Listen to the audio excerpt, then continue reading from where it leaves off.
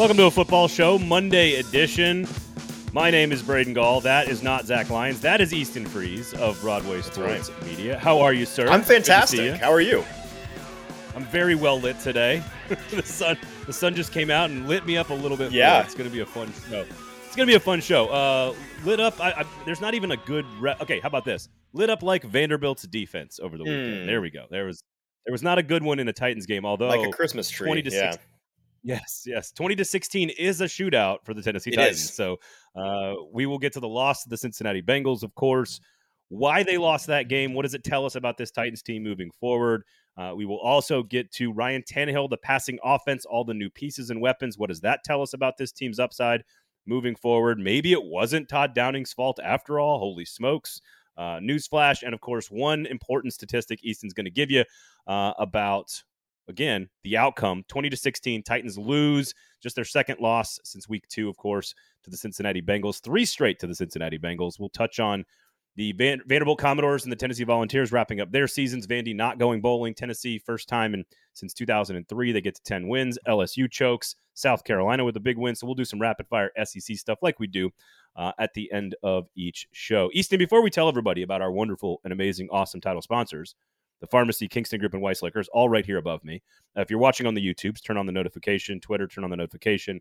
All that great stuff. Where can people find your work and all the amazing stuff that you guys are doing at Broadway Sports Media? Well, thank you so much, Braden. You can find all of my work and, like Braden said, the fantastic stuff we're doing at Broadway Sports Media on BroadwaySportsMedia.com, as well as on Twitter and on YouTube and all of our social media spaces. You can find my writings and musings there. You can find the show that I do, the Hot Read Podcast, wherever you get your good podcasts. On YouTube as well, you can find the video version there. And so we do that. Where do you get all the bad podcasts? Where if I just want nothing but bad podcasts, the bad podcasts are the links are typically on MySpace, and it's like Stitcher and Napster and like dark web pirating sites primarily. So the good podcasts, deep dark corners. The good podcast is where you want to. That's where ours is with the good ones. And we have shows every Monday and Friday morning, except for this Monday. We have a little scheduling snafu. So if you're listening to this live, our show will be later this evening. So you can just Titans content all day if you want. When you're done with this show, go and check out our show. There you go. Hot Read Podcast, of course, the Mike Herndon Show as well. Right. Broadway Sports Media Insider. Sign up for that as well if you want really killer Nashville sports content, primarily the Tennessee Titans. And D. Good has already chimed in. Of course, he has no good words about what happened yesterday. We'll get to it. There are some good words because the NFL is a weird sport, man. Like, you can be so devastated one week and so just exuberant the next week, and that is how it is designed for us to live our lives in the fall. So we try to keep it right here. Zach is the one that normally brings us on the roller coaster. I try to keep it right here in the middle. So, Easton, you get to do whatever the hell you want because today it's your show. That's right. I mean, Braden, listen, the Ravens supposedly all season have been a very good team and a Super Bowl contender. How do you think their fans feel the last month or so? I know how the players in the Jacksonville locker room feel. That's right. Glad that Urban Meyer's not around anymore, apparently. Oh my God. I've never agreed with a Jacksonville Jaguars safety more in my entire life. We'll get to that in a little bit. Let's tell everybody about our great and awesome and wonderful, amazing sponsors. The Pharmacy over there in McFerrin Avenue in East Nashville. Great place to go grab a lunch bite. Now that we're done with turkey and stuffing and Thanksgiving and Starchapalooza, you're gonna need a brat and a burger. You want a beer? Go sit down at lunch. Go over there to the Pharmacy. You can bring the kids. You can bring the spouse. It's a great place for business lunch. All kinds of amazing place. All kinds of amazing. They got the outdoor patio there. They got the bar. They got the soda and milkshake bar rail in there awesome. for kids. It's my favorite part of it. Yeah. There you go. They got everything you could possibly need. And again, all locally owned and operated since 2011. So make sure you check out the Pharmacy. The Kingston Group, of course, as well. BuildKG.com is the website. Donnie, what is up? We appreciate you guys joining us. If you have any questions or comments for Easton or myself, please make sure you show up. And Stoney, I agree, no better place to decompress after a week with relatives than to go to the Pharmacy and drink beer. Although, if you watch Stoney's content on any platform, I'm not sure he has a problem decompressing at any point in his life. So we'll just leave it at that. Kingston Group is what I was talking about. Yes. Kingston Group is what I was talking about. BuildKG.com. Do not make any decisions, big ones about your house, financial decisions. They're huge decisions. Do not make any of those decisions about your home without talking to Nashville's locally owned custom home and remodeling firm, award winning, I might add. Kingston Group, a nose to tail operation. They will take your project from start to finish. You'll know exactly what your budget is. Not a bunch of general contractors are going to walk away from a project in the middle of the whole deal. So just talk to them. Kingston Group, of course, buildkg.com. And Weiss Liquors. For those of you leaving Nissan Stadium yesterday at 3 o'clock, I sure hope you swung by Weiss Liquors on your way home to drink whatever it is you needed to drink. They got great wine selection. They got great booze. How about this? Locally owned and operated since before World War II. That's a long time, Braden. Long time. That's a long, long time. So Weiss Liquors, you can also Uber Eats. Search Weiss Liquors. They'll deliver the booze to your house in as quickly as 20 minutes. So a lot of stuff going on. And again, we really appreciate Easton for hanging out with us today. Zach is on a boat, I believe. He's on a boat. On a boat, which, hey, I owe him one filling in for him today because 2 weeks ago he produced the Mike Herndon show when I was on a boat. So it's just tit for tat. Wow, D Good. Listen, we're going to try to cheer you up here. D Good, very upset. He's down bad today, man. Lots of cussing, lots of male genitalia in the comment section. Like, we don't need that. We don't need that. Listen, there are going to be things we are going to discuss that are concerning. We will lead the show, in fact, with those things that are concerning about this Titans team. The Bengals are also the AFC defending champ with a rising superstar quarterback. Yes, they were without Joe Mixon and Jamar Chase. Yes, they played the Titans game, and yes, they beat the Titans at their game. We will get to all of that. But there's also some things to be okay about, all right? So, Treylon, yes, Mark says Treylon Burks. Exactly. There's another one. That's a big one. One right there. Yeah. That's a big, 6'3", about 240 pounds. Yeah, it's pretty big. He is. All right. So, first, before we talk about the line of scrimmage and finishing drives and all the other stuff, Easton, we've got at first, I went right to Twitter, and of course, we all have to do this right in the moment and just say, don't do dumb shit to hurt the team. Like, I went and I did it. I went and tweeted, don't do dumb shit to hurt the team. Kevin Strong. And then, like, as the day went along, I just felt more and more bad about, not my tweet, because I don't care, but, like, about just an individual that's an athlete, that is a public figure, that makes a mistake.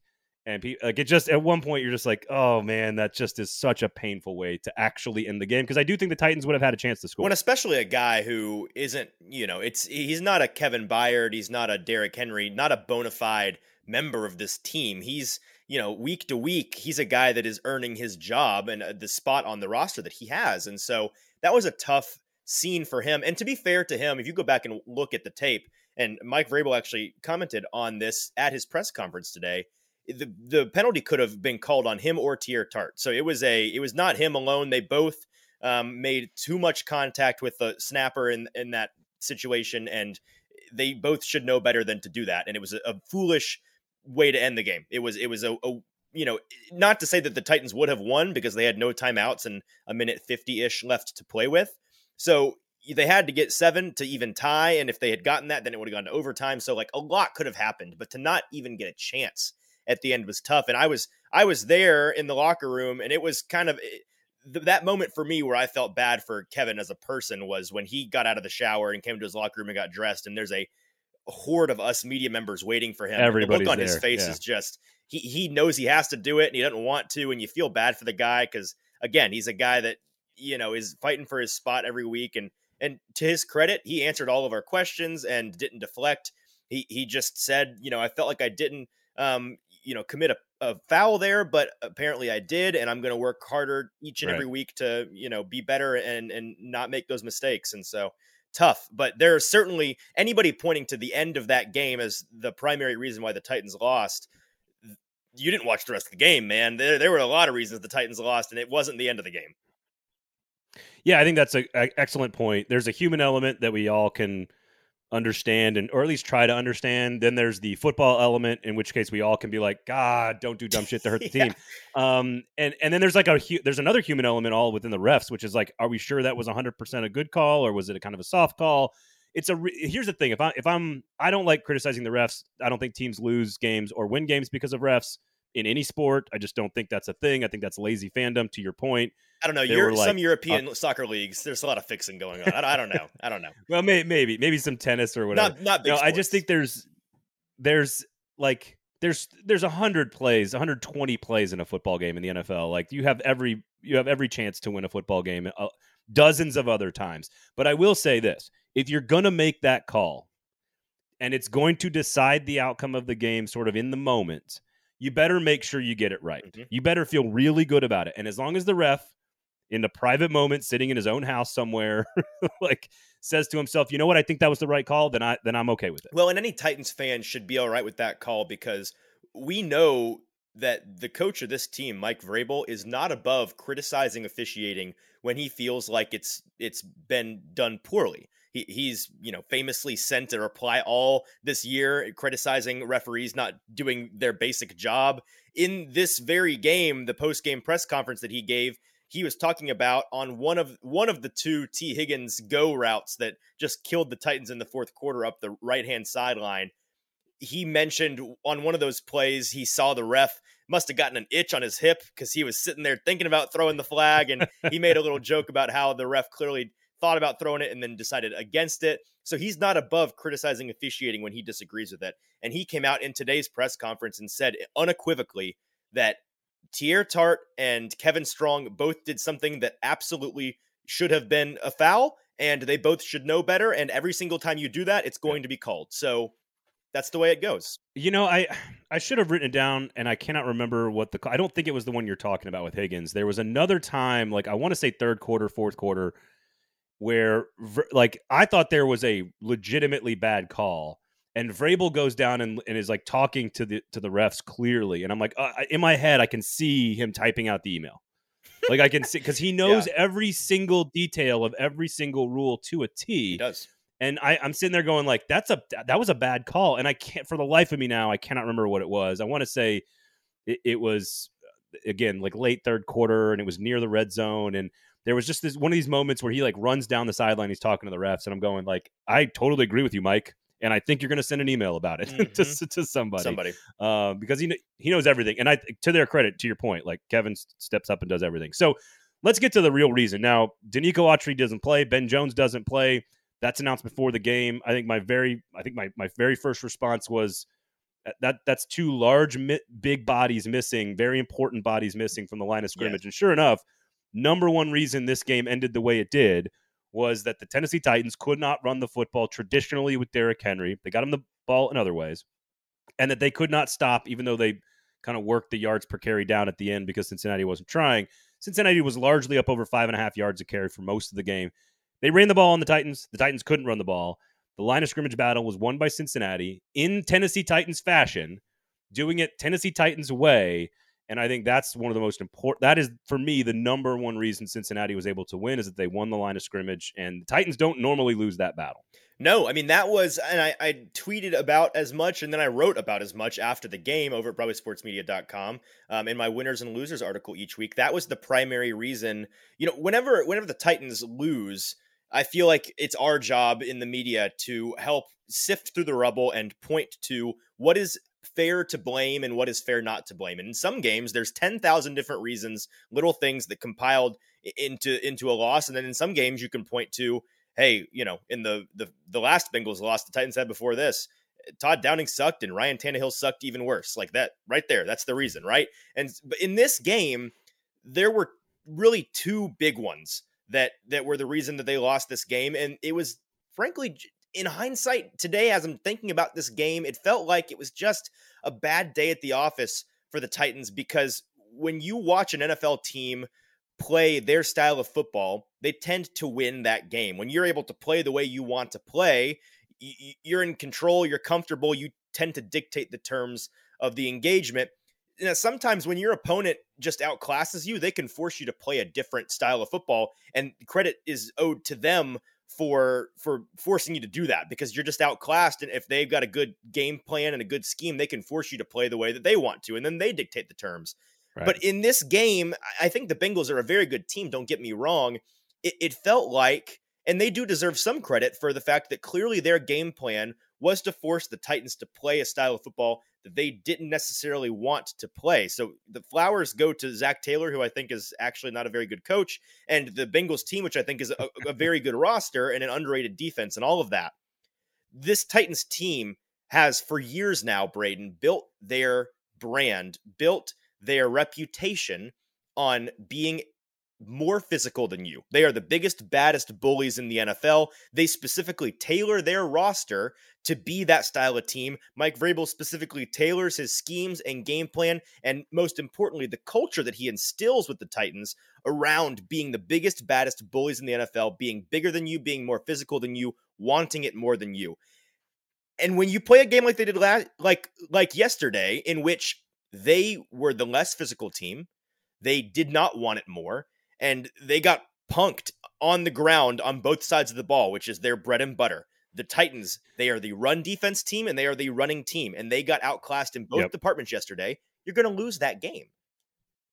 Yeah, Stoney says, do you guys feel like the Bengals played with a little more energy and fire than the Titans did?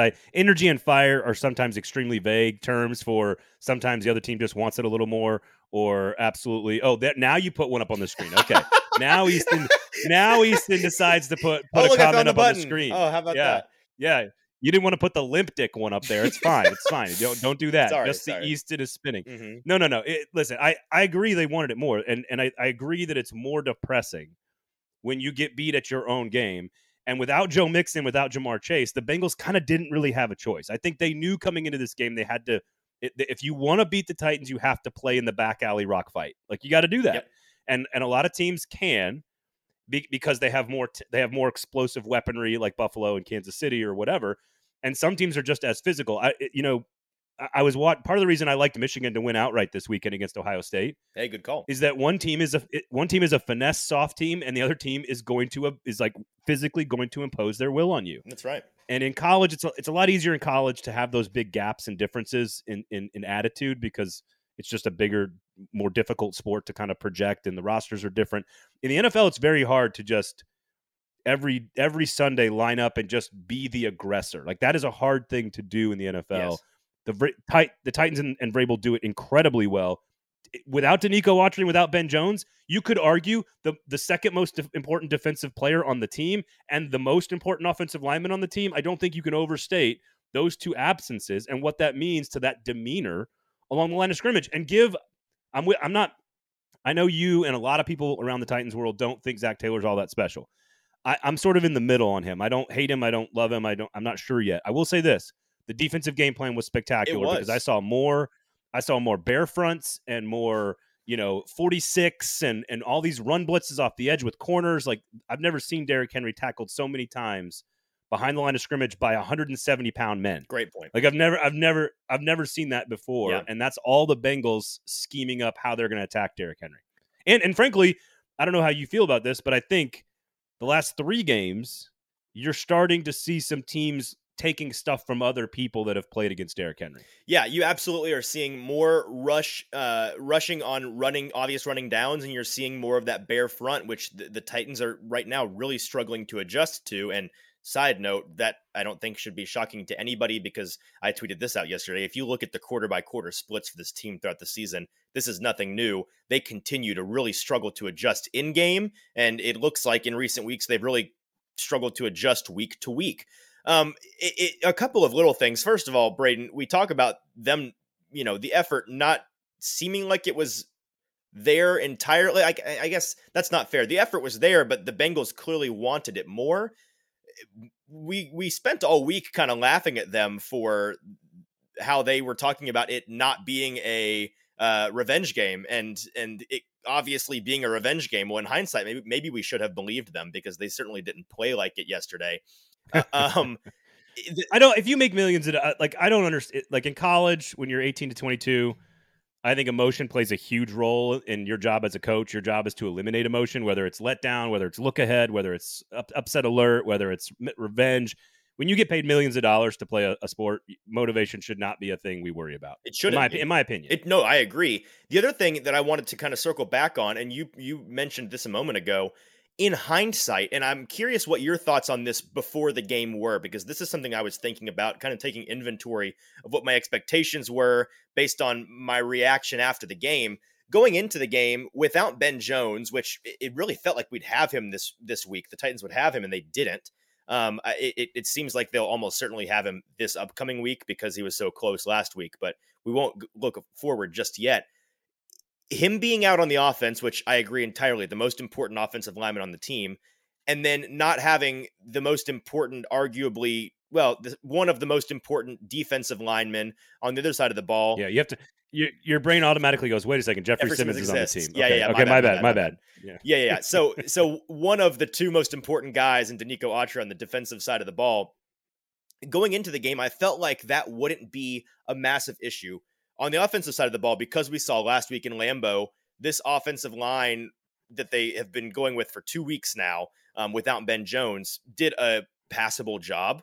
And then on the defensive side of the ball, the Titans have had so many horses in the depth positions there that they were probably going to be able to fill that void. But then the biggest thing was, okay, if we're trading out Denico Autry in return for getting back Hooker, Molden, and Bud Dupree all in the same game for the first time all year, by the way, those three have played in the same game together.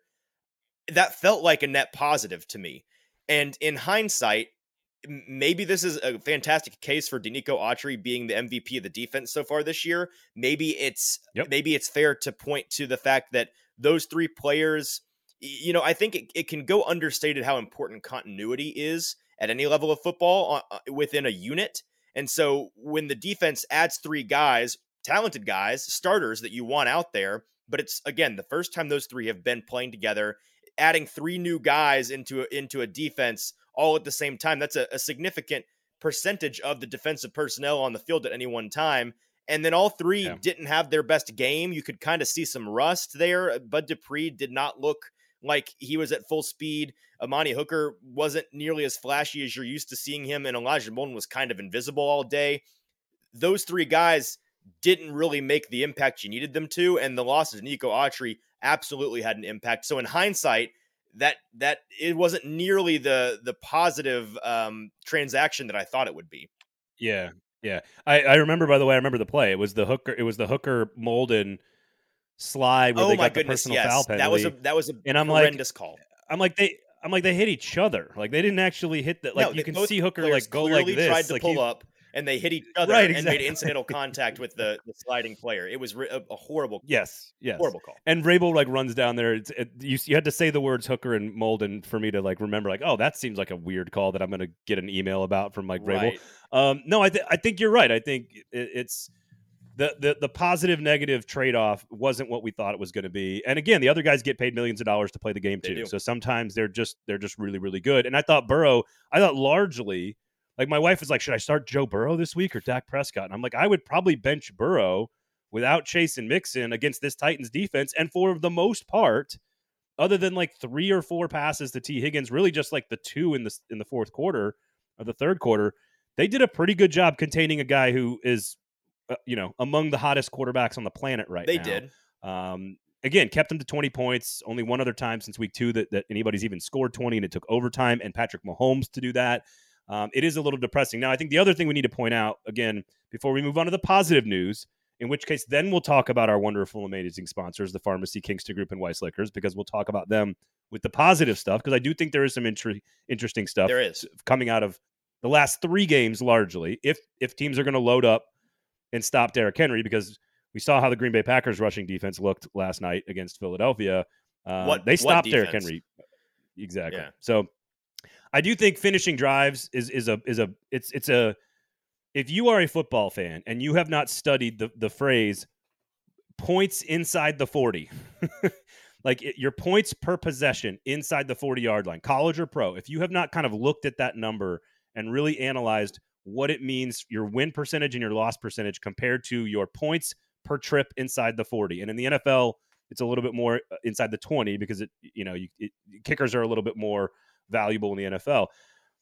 You cannot be one of the best red zone teams in the league, have an offense that has to finish drives and then just not finish any of your drives with touchdowns. Like that is always going to cost you a game, whether you're trying to pull an upset, whether you're trying to hold serve against an underdog. It doesn't matter. If you finish the drives with threes or attempted threes and not sixes, that is one of the quickest and fastest ways to get beat in the game of football. Yeah, Braden, like I said at the top of the show, there were 2 main things to point to in this game for why the Titans lost, and this was the other reason. And really, this was the simplest thing to point to. If I told you that there was an NFL game being played tonight on Monday Night Football. It was not Steelers and Colts. It was two teams that I didn't tell you who was who. I didn't tell you where they were playing. I didn't tell you anything about the game other than the fact that I tell you Team A goes 0 for 4 in the red zone. Who wins? You were probably relatively confident with just that information, just that info, that probably Team B won the game. That's how you win and lose games, kids. Like, boys and girls, if you don't score in the red zone 4 times, you get there 4 times in a game and you don't get a touchdown, because the only touchdown the Titans scored in this game was on the Bizarro World screen pass run by Derrick Henry that was then recovered in the end zone after a rare fumble by Treylon Burks for his first career touchdown. By the way, I'm sure any bettors who had Treylon Burks' first career touchdown, recovered fumble, that's how they envisioned it in their heads, him getting his first one. Right. But you can't, you just, I mean, you can kind of take this game and scrap all the other stuff and say, okay, well, this is a Titans team that, by the way, for the past 2-3 years at the very least, but really since Mike Vrabel's been the head coach, another thing that they've built their identity on is somehow being a league leader each and every year in red zone efficiency, which is one of the stats that the nerds will tell you is a regressing stat, right? It's supposed to be a luck-based thing that you regress back to the mean eventually. You cannot be consistently good at red zone efficiency. It's not a thing. It's a luck-based statistic. Like turnovers, right? Exactly. Like recovering fumble, exactly. It's fumbles, just it's a coin flip kind of thing, and that is typically true for, it seems like, 30 or 31 teams in the league. But the Titans, and this is one of the reasons we won't go into this conversation, but Mike Herndon and I had a conversation on his show a couple weeks ago, trying to diagnose why so many in the general national media dislike the Titans or have a hard time with the Titans. And one of the reasons is that they are one of the only teams in the league that consistently disprove a lot of the things that nerds lean on when it comes to advanced analytics. And so as they consistently prove them wrong, they tick those people off, and then they naturally dislike the Titans. So this Titans team has always been really good at that. And when, again, one of the vestiges of your being is something that goes horribly wrong on any given Sunday, you're probably going to, like, if the Chiefs play a game and Patrick Mahomes can't throw the ball effectively, like, they're probably going to lose the game. You can't not do the thing that you're built on. Yeah. And listen, I agree generally with the nerds, because nerds rule the world. I agree, they run too, the world. usually, Now they own Twitter, apparently. Although I guess maybe Lane Kiffin owns Twitter. I'm not sure. I do think like there is some regression there, but it doesn't mean you can't also be really great at something. That's right. And certainly the Titans are very, very good at that. And again, they still had a very good chance to win this game. They were still in the game deep into the fourth quarter. Like this was still absolutely, it wasn't like they got run off the field. Now, I think the line of scrimmage battle packaged with not finishing drives is a kiss of death. But again, it was still a 4-point game in which you could have had a 7-point, you could have been trailing by 7 with the ball with 2 minutes to go.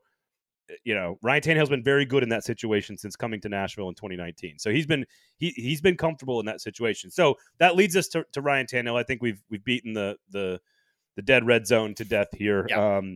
But Ryan Tannehill, I don't think was great. I don't think he made a bunch of great decisions on Sunday against Cincinnati. I always have questions about when the rest of the Titans things break down, can he be the one singularly that checks him out of a bad play, gets him into a good play, reads the defense correctly, and then executes the play perfectly?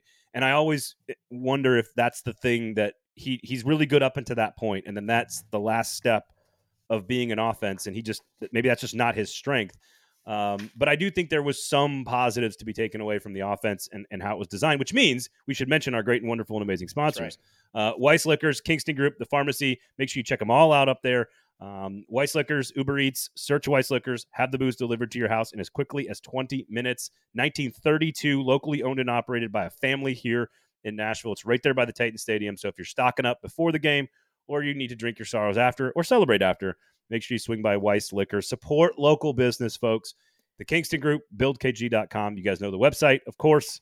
Check them out. Don't make any big decisions about your house until you talk to them. You don't need to go with them. You don't need to give them any money, but just talk to them. And they're so confident in what they do, sort of like the Titans defensive line. Like, they don't need to blitz, Like, the Kingston Group will not charge you anything to just have a conversation, and they'll probably give you the best advice. And it may not be go with them. It may be go with somebody else. It may be work with us. but they will make sure that you make the best decision, and that is what matters. And of course, the pharmacy, always a great decision for lunch or dinner on the weekends, weekdays. Take the kids, go with your buddies, have a beer, no screens. So it's not a place you're going to go watch games. It's a place to have a communal experience and actually, talk to people, have a friendship, Easton. You know what I mean? Like, That's right. communicate with other living beings. Exactly. Yeah. Shocking. All right. So Ryan Tannehill, first 6 starts of the year, 24.3 passes per game.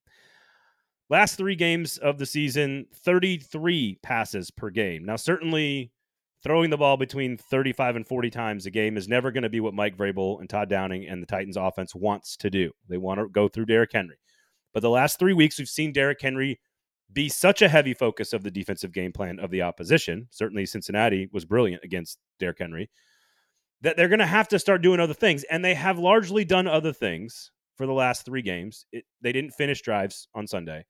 But we're seeing Treylon Burks make yet another big play or 2. The hustle play was just as big a play as his big reception down the field. Absolutely. You're starting to see Chig get more involved, things we've asked this team to do.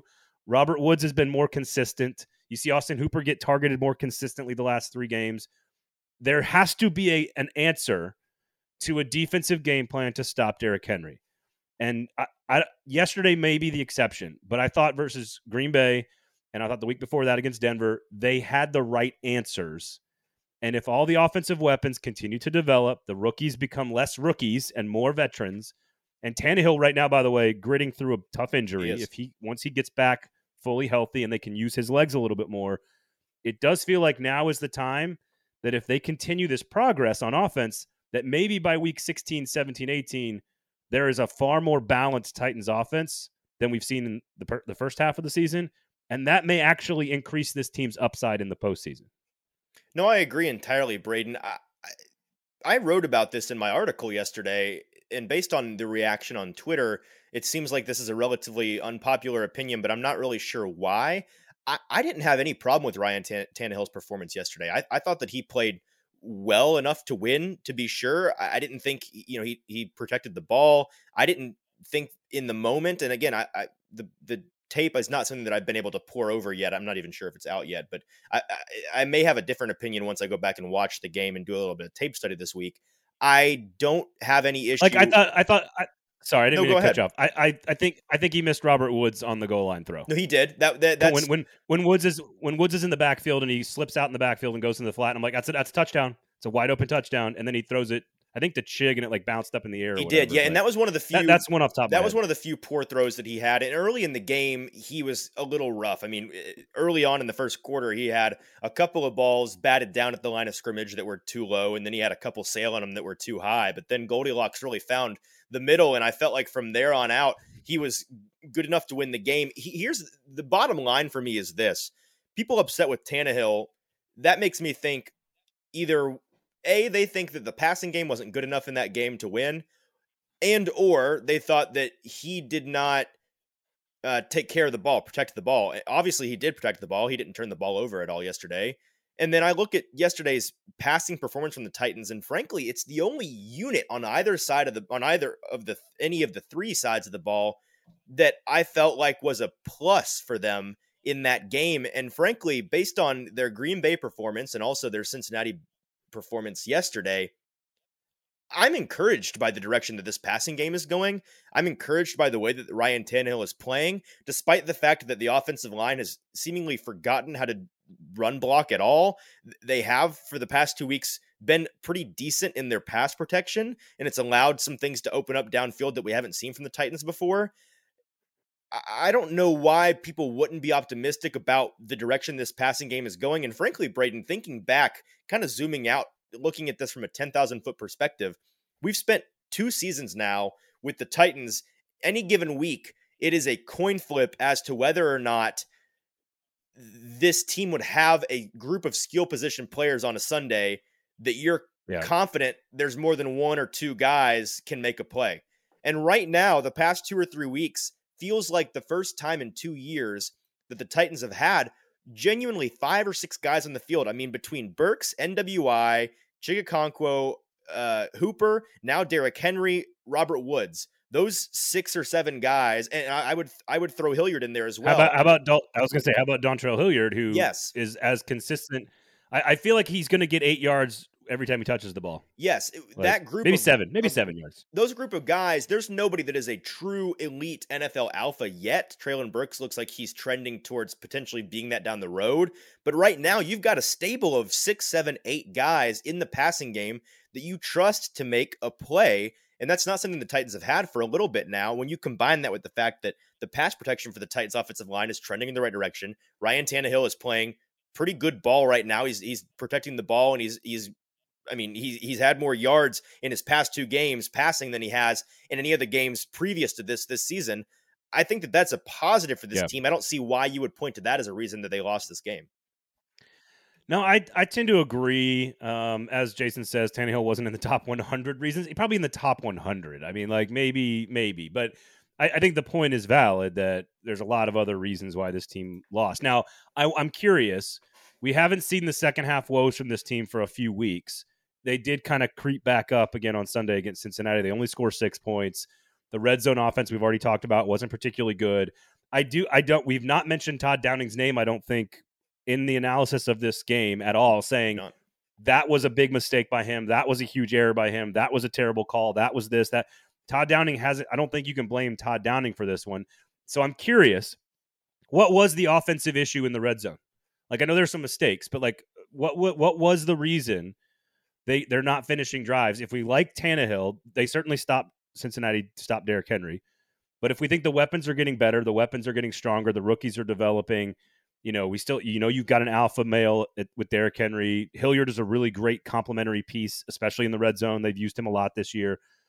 And it's not Tannehill and the protection. Is it just the offensive line being terrible and getting beat at the line of scrimmage? Or is there some Todd Down? Can you throw some strays at Todd Downing somewhere in there? Well, and that's the it wouldn't be a football show if we didn't rip on Todd Downing. Oh, and there are some Todd Downing. There's some Todd Downing responsibility for these red zone woes. Absolutely. This is one of those things that when you're looking for an answer to that question, Braden, there is no one answer. It's kind of a cornucopia of different things that went wrong for them yesterday.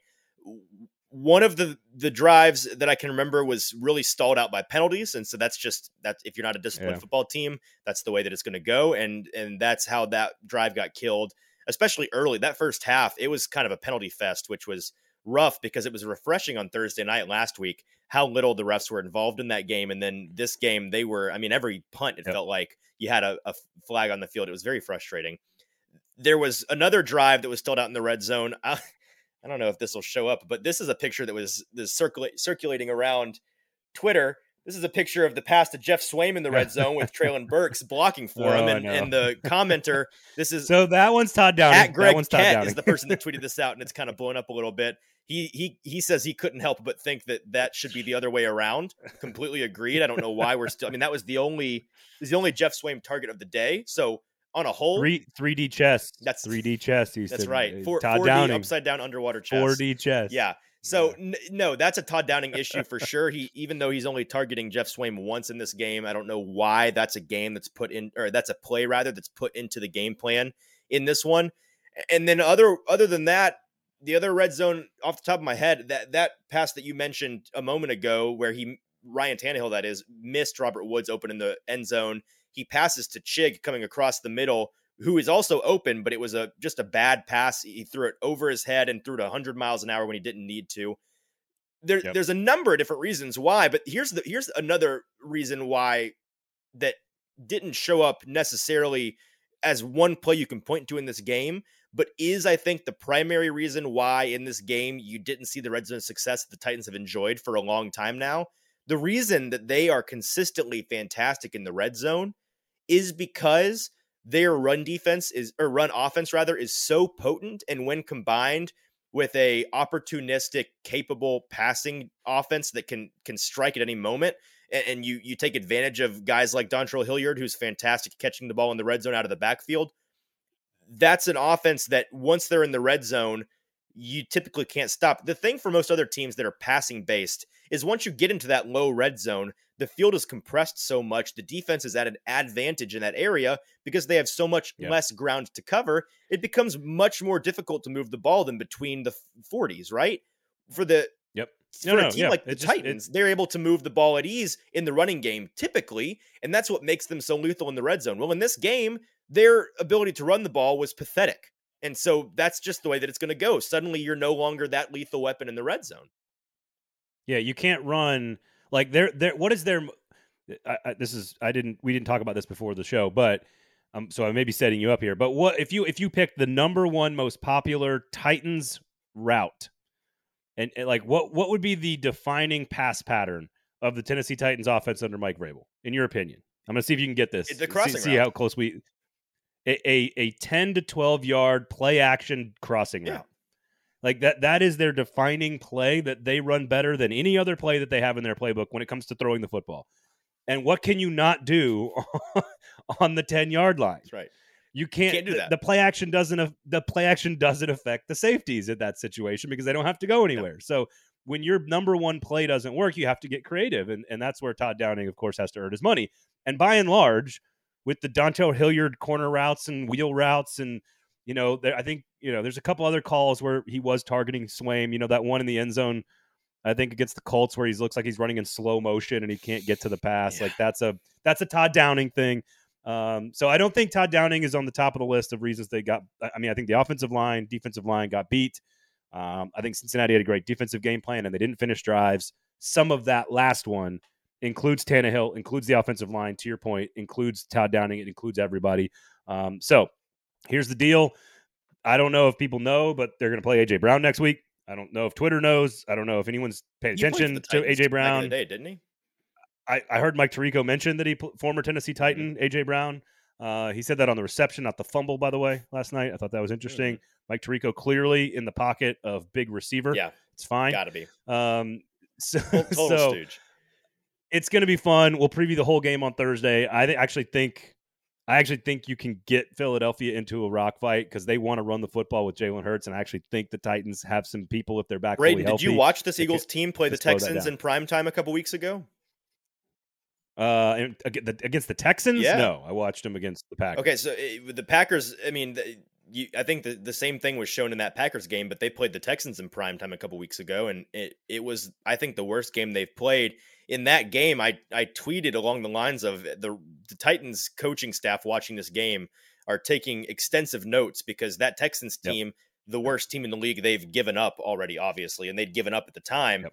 They played them really tight, and they demonstrated exactly how a Titans-esque team can compete with this Eagle. I mean, the Colts even. You saw the Colts play them last week, and it came down to the wire in that one.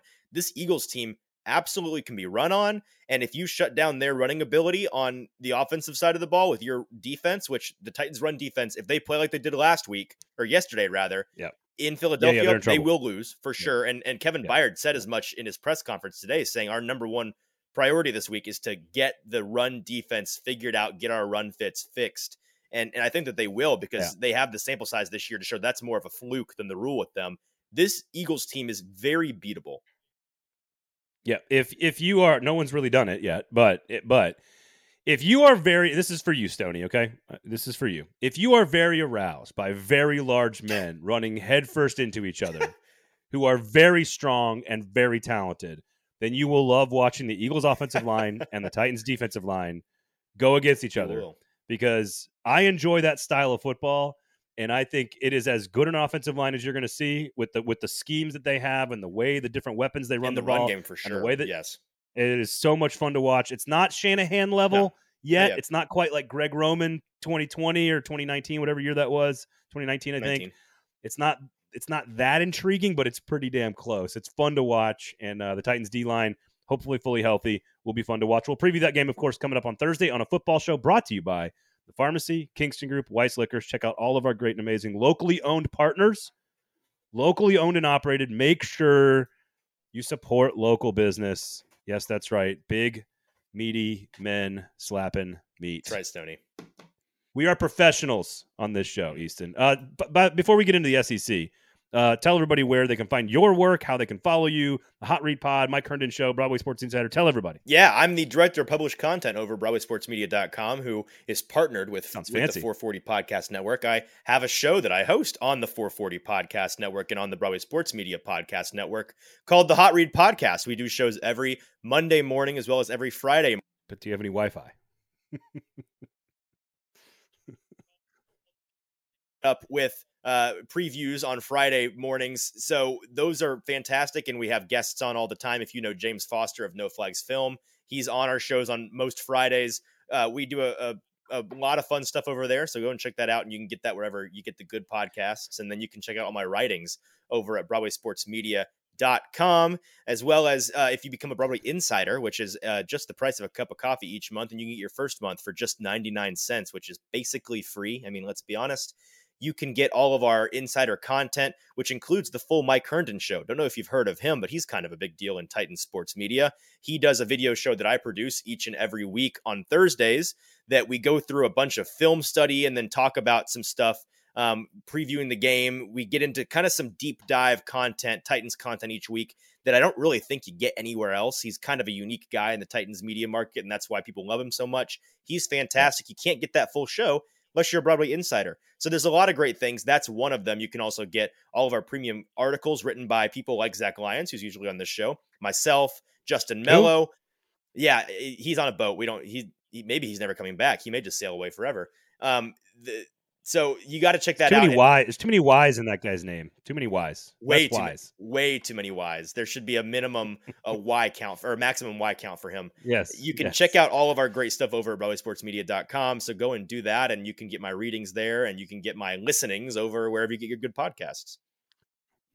That's a lot of stuff. It is a lot of stuff. We stay busy. Kingston Group, Weiss Liquors. Make sure you check out our sponsors. Support local business, Broadway Sports Media, 440 Sports. We do appreciate it. And the Sobros Network. Free shout there just for that last comment, Stoney. No free shouts, Braden. All right, so some college football here. We'll wrap up the SEC as the regular season ends. And I'll just throw a quick story out just because I was sort of, first of all, congratulations to Tennessee on their first 10-win season since 2003. Absolutely. And partly why that is because I think that's overachieving in every sense of the word. It's certainly, they underachieved in the last month and fans are upset about not making the playoff. And I get all of that, especially considering that they might have had a chance to weasel their way into number 4 had they beaten South Carolina and Hendon Hooker stays healthy. But they dominate Vanderbilt, absolutely crush. Joe Milton still missed like 47 wide open receivers. But this is a very good Tennessee team and and arguably the best regular season in Knoxville since 2003. When I was in college, I am 40 years old. Don't age yourself like that, Braden. Oh, no. I am 40 years old. I was in college in 2003. And so Saturday night, it's getting a little nasty. It's rainy. And like my daughter's, like I've brainwashed her sufficiently enough to be a college football fan. She's 6 years old. She just turned 6. And she's been to Jodas Park. She's been to soccer games. She's been to Preds games. We've taken her to Sounds games. She's seen kind of all these other events. She's never been to a football game. Well, I take that back. She went to the Packers-Titans game in like 2016 when she was like 5 weeks old. I remember that. And that was no. The Titans roasted. That was like a DeMarco Murray like 80-yard run. Mariota had like a long run, I think. They roasted the Packers. The Packers then went on to win like every single game the rest of the season and played in the NFC Championship game. I don't think that counts. I don't think it counts. It was technically her first, and she can always say that later on in life. No.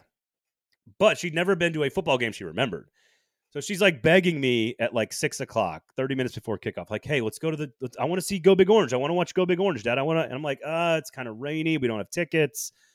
I don't know. I feel like a terrible father because she's begging me to go to a college football game. And what kind of father would I be if I didn't get my daughter to a college football game? So eventually they kick off.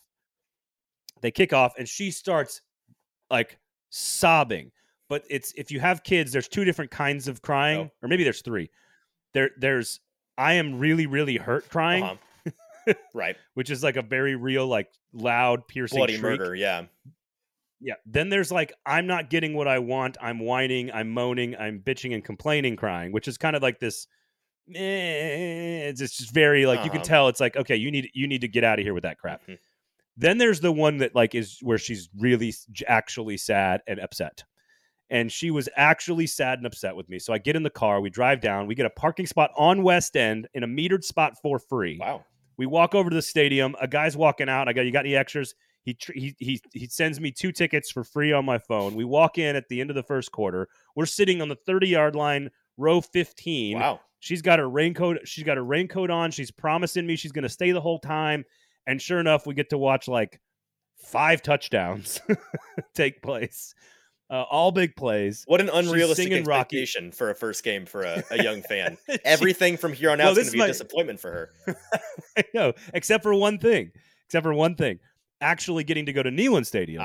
Because she looks at me, and this is, I've never been more proud in my life. They score like their 3rd or 4th or 5th touch, and I don't remember. And she knows that we're in Nashville, not at Tennessee Stadium. Right. And she's like, what's the V stand for? And she's like asking all these questions the whole time. And then about halfway through all the touchdowns, she looks at me and she goes, Dad, there's a lot of orange in here. This isn't Tennessee Stadium, right? Are you sure we're not at home right now? Yeah. I'm like, welcome to Vanderbilt football, right. dear. Yep. Welcome to Vanderbilt football. Yes. So just, I know that's a totally non-analytical football story, but we love a good anecdote. I got my kid you can get into a Vanderbilt game for $0 parking, $0 for tickets. You can sit almost in a perfect seat, and you can take your kid to their first ever college football game for $0. It's sad how unsurprising that is, to be honest with you. What's funny is we were driving home in the rain, like on the way home, and the Titan Stadium was all lit up that night. Like, and we driving back to our house in East, so the Titan Stadium lights were all lit up at night. And she was like, that's the Titan. She goes, she knows that's the Titan Stadium, and I was like, she goes, I want to go. I go, there's a game tomorrow. She goes, can we go? I said, no, that's very different. That's 70,000 people that actually paid lots of money for tickets, and it's going to be cheering the entire game. Right? Yeah. It's going to be good football. So congrats to the Vols for winning 10 games. That's all I wanted to say, basically. Otherwise, what you got for us in the SEC, Easton? Well, I wanted to briefly touch on the Vols for a second, because the first time that I ever filled in for Zach on this show was within the first 2 weeks of the show's inception, back in the preseason. He got sick and lost his voice, and so I filled in on like the 4th ever show, and it was kind of the last call timeline-wise for takes on what the season would look like for any football team, because we were about to get into the full swing of football. Things were about to kick off, and we talked a good bit about the Vols and expectations, of course, because that was a big thing coming into this season. It's going to be a big leap for the Vols. How good are they going to be? Who can they contend with in the SEC? I went back and listened to that conversation, which was now 2 or 3 months ago, and that's really that's some sadomasochism right there, buddy. It is, but maybe not. Maybe I'm just that big of a narcissist and love to listen to myself speak.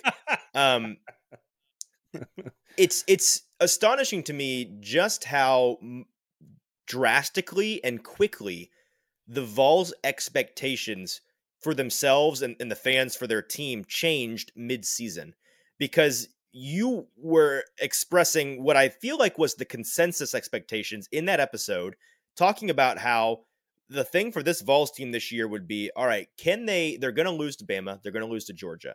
Can they steal a win or miraculously steal 2 against the Gators and or the Wildcats in Kentucky? And LSU.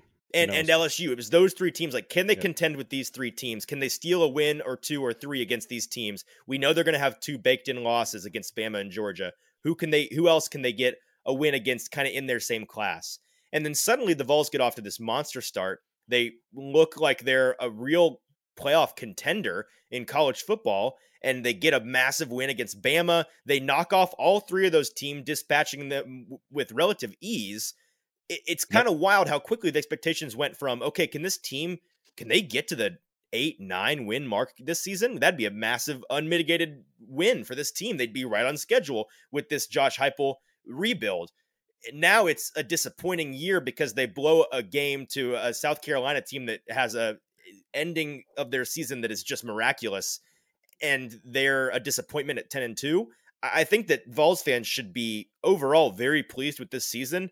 And frankly, this team is well ahead of schedule, in my opinion. I want to get your thoughts because you're the expert on this. Do you think the Vols are ahead of schedule in the Josh Heupel era? I think So a couple of quick answers. I do think most Tennessee fans have landed softly. Like it helps watching South Carolina dominate Clemson for a second top 10 win in a How row. about the That helps Cox, ease man? well, there you go. Exactly. That's what she said. And I think it's a very easy landing for Tennessee fans. It's also a very easy landing because of all the things you said. Like you feel the pain of that loss. Right now, I don't think if they don't lose to South Carolina, I'm not sure they're still probably behind TCU. They might even be behind USC in the playoff rankings. If USC wins the championship against Utah on Friday night, I still think they were going to get in over Right. Tennessee. But they'd have an argument. So but Tennessee would have a really good case. I think fans have landed fairly quickly and fairly softly on appreciating the body of work and the memories Yes. that were created with this team than like being disappointed in like losing out on this thing that we didn't think we had a chance on. I actually think Tennessee fans have switched. They were really distraught last week. And I think, you crush your rival in Vanderbilt rival. You watch South Carolina beat Clemson. I don't know. I think there's a softer sort of landing than people expect out of Tennessee fans, which is probably a good thing. The question is how Hendon Hooker dependent was this team? Yes. And it was a great sign to see what they did against Vanderbilt, but Vanderbilt completely laid down. I thought we would see far more fight out of Vanderbilt than we did. And frankly, as many big plays as they had, it wasn't Joe Milton. Joe Milton cannot hit the broadside of a barn.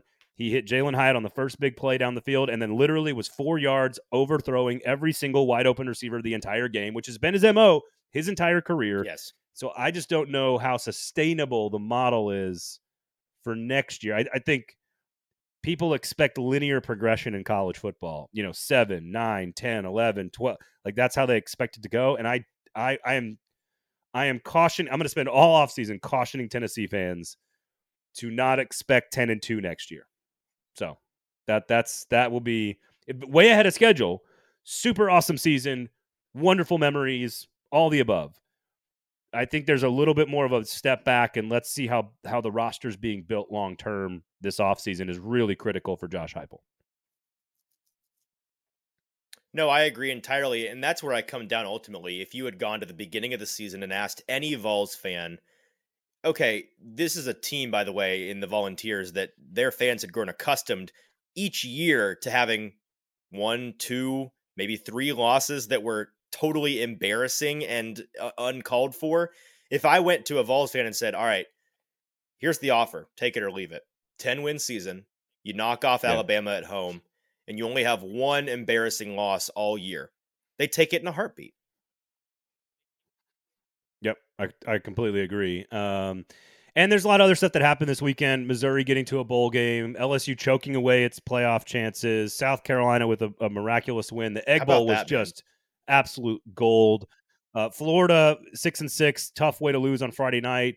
We'll spend a little bit more time with all the coaching stuff because there's going to be a lot of news Monday and Tuesday. The playoff rankings come out Tuesday night. There's going to be a lot of like stuff that's going to happen between now and Thursday's show. So we'll spend a little bit more time on the coaching rumors, the coaching carousel, the playoff rankings, and all that stuff, of course, on Thursday's show. But I think, yeah, Sobros, Vol's going to be mad when the Sugar Bowl picks Bama. Bama will be higher in the rankings. I think Vols fans don't want to hear this. I think Alabama's the better football team, especially without Hendon Hooker. And so I think that's unfortunately the way it goes. I don't really care about bowls, so I don't like where we go and where they go and where somebody else goes. It doesn't really matter much to me. All that matters is that you get the extra practice and the check. Those are the two things that matter. And then after that, it's we've got a lot of stuff to discuss with Lane Kiffin and the Auburn coaching search and Hugh Freeze sliding up into victims' DMs and all kinds of crazy shit. So we got lots of stuff to get to as the week unfolds. So otherwise, I think that about does it for us. I think appreciate you guys listening and hanging out. All you guys who comment, we really appreciate it. Appreciate Easton for hanging out and filling in. Make sure you check out the pharmacy, check out the Kingston Group, check out Weiss Liquor. Support local businesses, support people that live and work and provide services for our community, like Broadway Sports Media, like 440 Sports, and like our amazing sponsors, Weiss Liquors, Kingston Group, and the pharmacy. Easton, where can people find you and where can people follow you? Check me out on Twitter at Easton Freeze. You can check out my show, The Hot Read Podcast, on Monday and Friday mornings each and every week, talking Titans primarily and the NFL. You can check out all my writings and musings at BroadwaySportsMedia.com. And you can also get the podcast, by the way, on the YouTube channel for Broadway Sports Media. You can check out the video version, very similar to this, on Broadway Sports Media YouTube. Also the Mike Herndon Show, which I'm the producer of, we do each and every week. Mike Herndon's fantastic, and you should check that out. That's on Thursdays. So plenty of football content from me all week. Braden, thanks so much for having me on the show. Happy to fill in any time. Hope Zach's having a good time on his boat, but had a good time chatting with you. Yeah, always appreciate hanging out with you, Easton. Seriously, give him a follow. Check out all the work. You guys know where to find him. The Broadway sports stuff is great. That about does it for us. Special thanks to you, my friend, for hanging out with us. Special thanks to the pharmacy, to Kingston Group Weiss Liquors for supporting us. Go listen to all the content. Turn on all the notifications. Have a great time. Hope everybody had a happy and awesome and wonderful Thanksgiving. For Easton, I am Braden. Thank you guys for listening and watching. This has been A Football Show.